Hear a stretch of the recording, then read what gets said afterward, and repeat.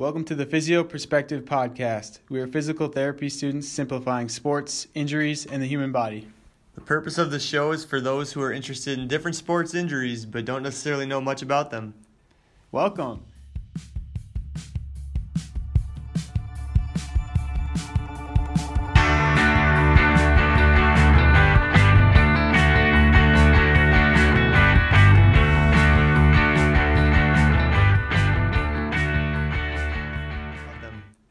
Welcome. This is the pre-Thanksgiving episode of the Physio Perspective. We hope everyone that gets a chance to spend time with their loved ones, enjoy time off from school or work. I know Brett and I are certainly excited to have a few days off, spend some time with family.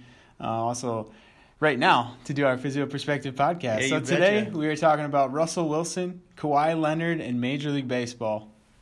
Awesome.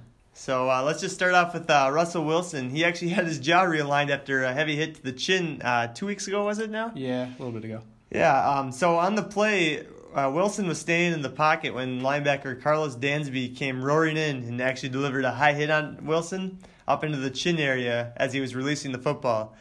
So Fernando, can you just go a little bit more into that for me? Yeah, this is kind of a heavy case. We can talk about it a little bit more. So Russell, he was on a liquid diet for a few days, and he had to have his jaw reset. So kind of scary stuff right there. On the other side, Dansby was fined $18,000 by the NFL, so pretty heavy fine. And this is where things start to get hairy. So Wilson was sent off by referee Walt Anderson. So this means that Wilson was required to miss at minimum one play because of the hit near the head. So, of course, the telecast was following Wilson to the sidelines, where he was asked a few questions by the ATC athletic trainers. And he briefly, and I mean briefly, ducked under the tent. I know NFL has new tents on the sideline to protect the players' safety and to protect them. So he ducked under the tent and for a matter of seconds and returned to the field on the next play. So the Seahawks are actually under investigation for their management with the NFL's concussion protocol, and they're at risk for a hefty fine and may even lose future draft picks. So we'll see how that turns out.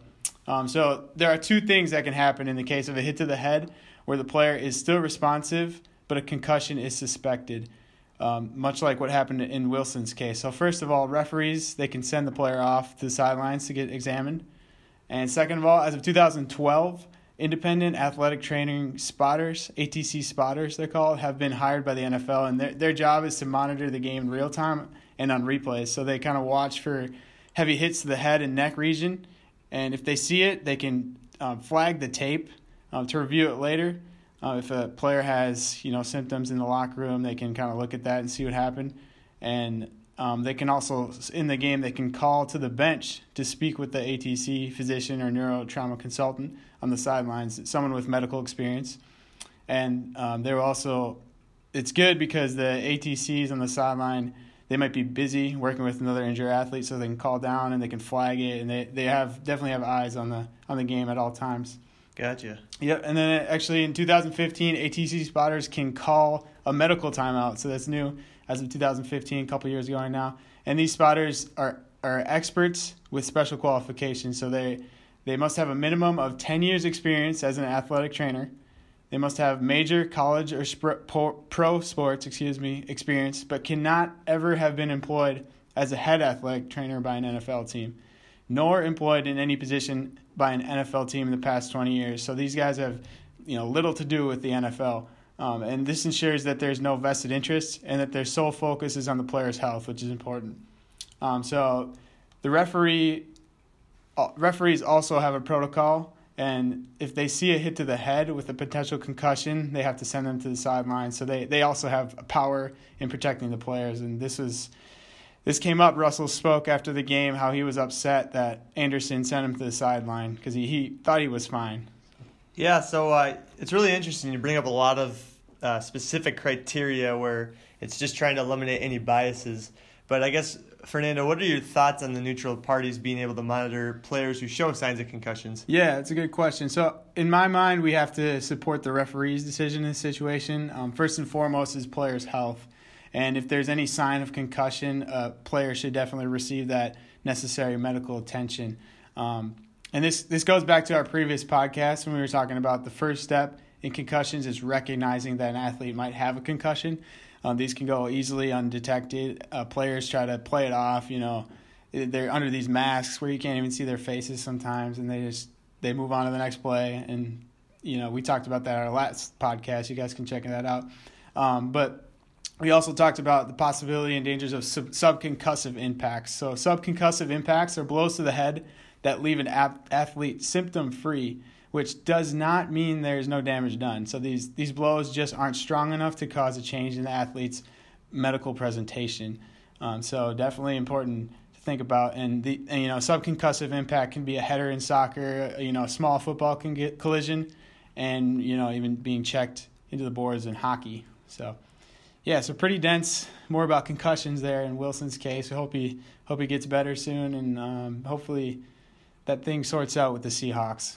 Yeah, it's really interesting just to follow that. Did you say that they did get fined already, or they're under investigation? Okay. So that should be coming out soon. So yeah, we'll have to keep our eye on that and just give you guys an update as soon as we find out. Mm-hmm. So going on to our next topic, it's Kawhi Leonard. He actually has something called a tendinopathy. It's on his right quadriceps tendon, basically. Kawhi Leonard, he's a basketball player for the San Antonio Spurs. He's been out the entire season with an injury to his quads. The quads, or the quadricep group, is a group of 4 muscles, basically, that's located on the front of your thigh. And like I said before, more specifically, though, Kawhi has a right quadriceps tendinopathy, but he is expected to return pretty soon. Cool. So we learned about different tendinopathies earlier in the semester in one of our classes. Could you go into some more details there about the tendinopathy? Yeah, so I don't know too many details on Kawhi Leonard's specific tendinopathy, but there is 3 different stages of tendon pathology. The first being a reactive tendinopathy, where basically that's just a non-inflammatory response in the cellular matrix layers of the muscle. It occurs with acute tension or compressive overload.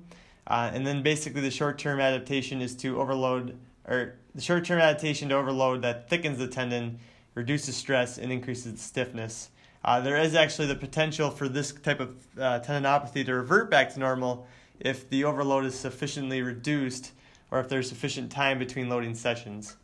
And basically that just kind of, you're just trying to work that tendon back to the norm, to where it was before. But if it does get worse, the next stage is called tendon disrepair. It's basically just an attempt at tendon healing, which is very similar to reactive tendinopathy, but it basically has greater matrix breakdown. And then the tendons themselves in tendon disrepair, they're thick with more localized changes in one area. And then if it gets even worse after that, it's called degenerative tendinopathy. And basically there's areas of cell death due to apoptosis, which is it's controlled cell death. The body's just kind of telling those cells to die. But yeah, it's areas of cell death, trauma, or exhaustion that are apparent in the tendon. There's also areas of acellularity that have been described.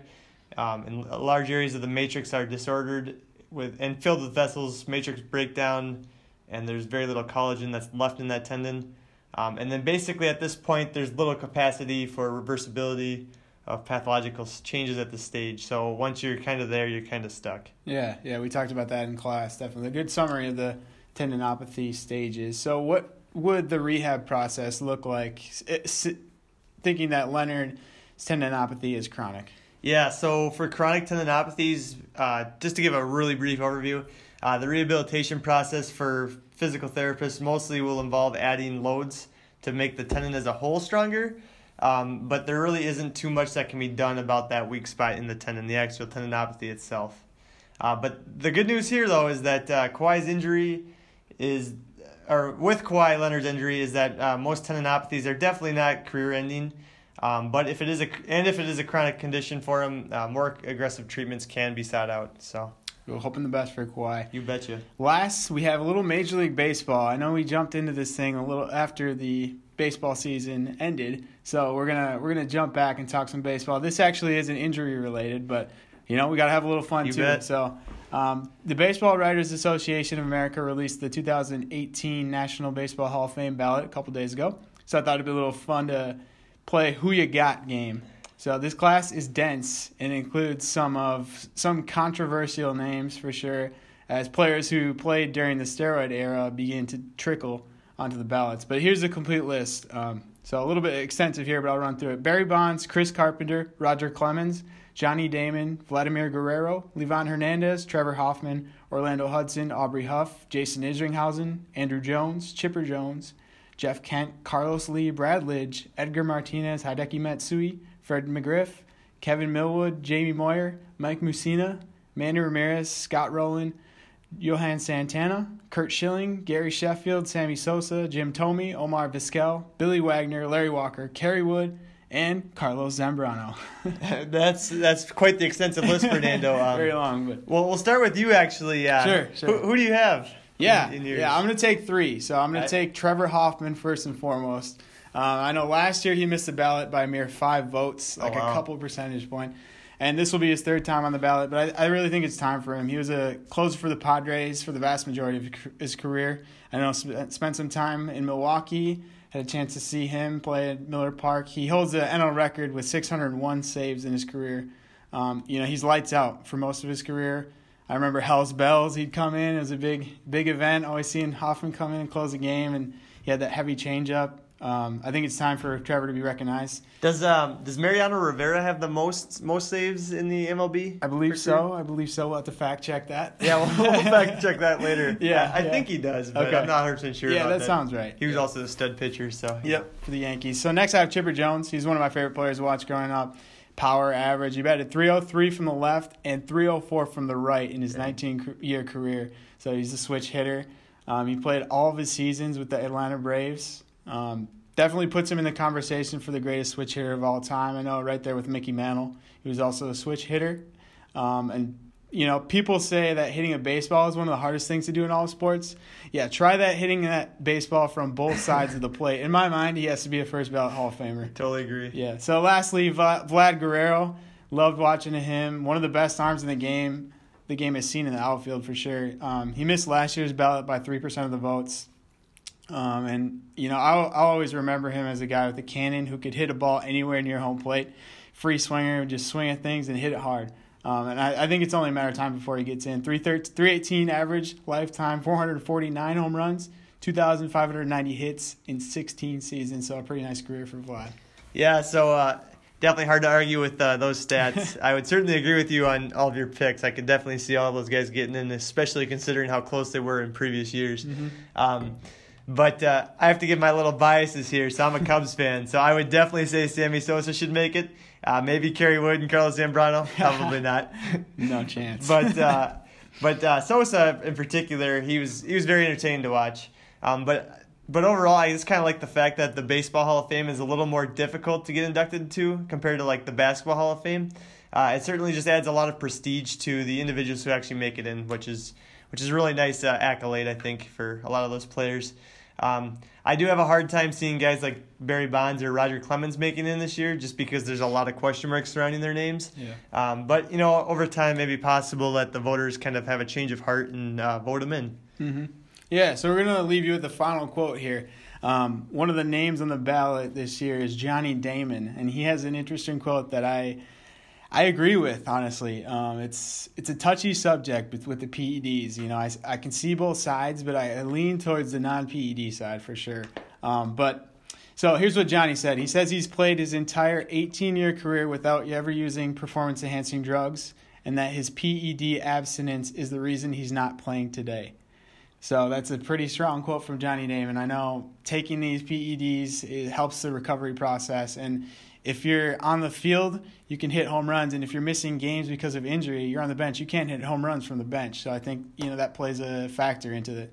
So. I think that is honesty and integrity here too. Is it might win over some voters in the end, so maybe it'll pay off, and maybe not necessarily having those stats, but just being an honest and humble guy that can certainly get you some votes for the Hall of Fame. We'll see. So. I know he won a World Series ring with the Red Sox. So yeah, class act. Yeah, definitely.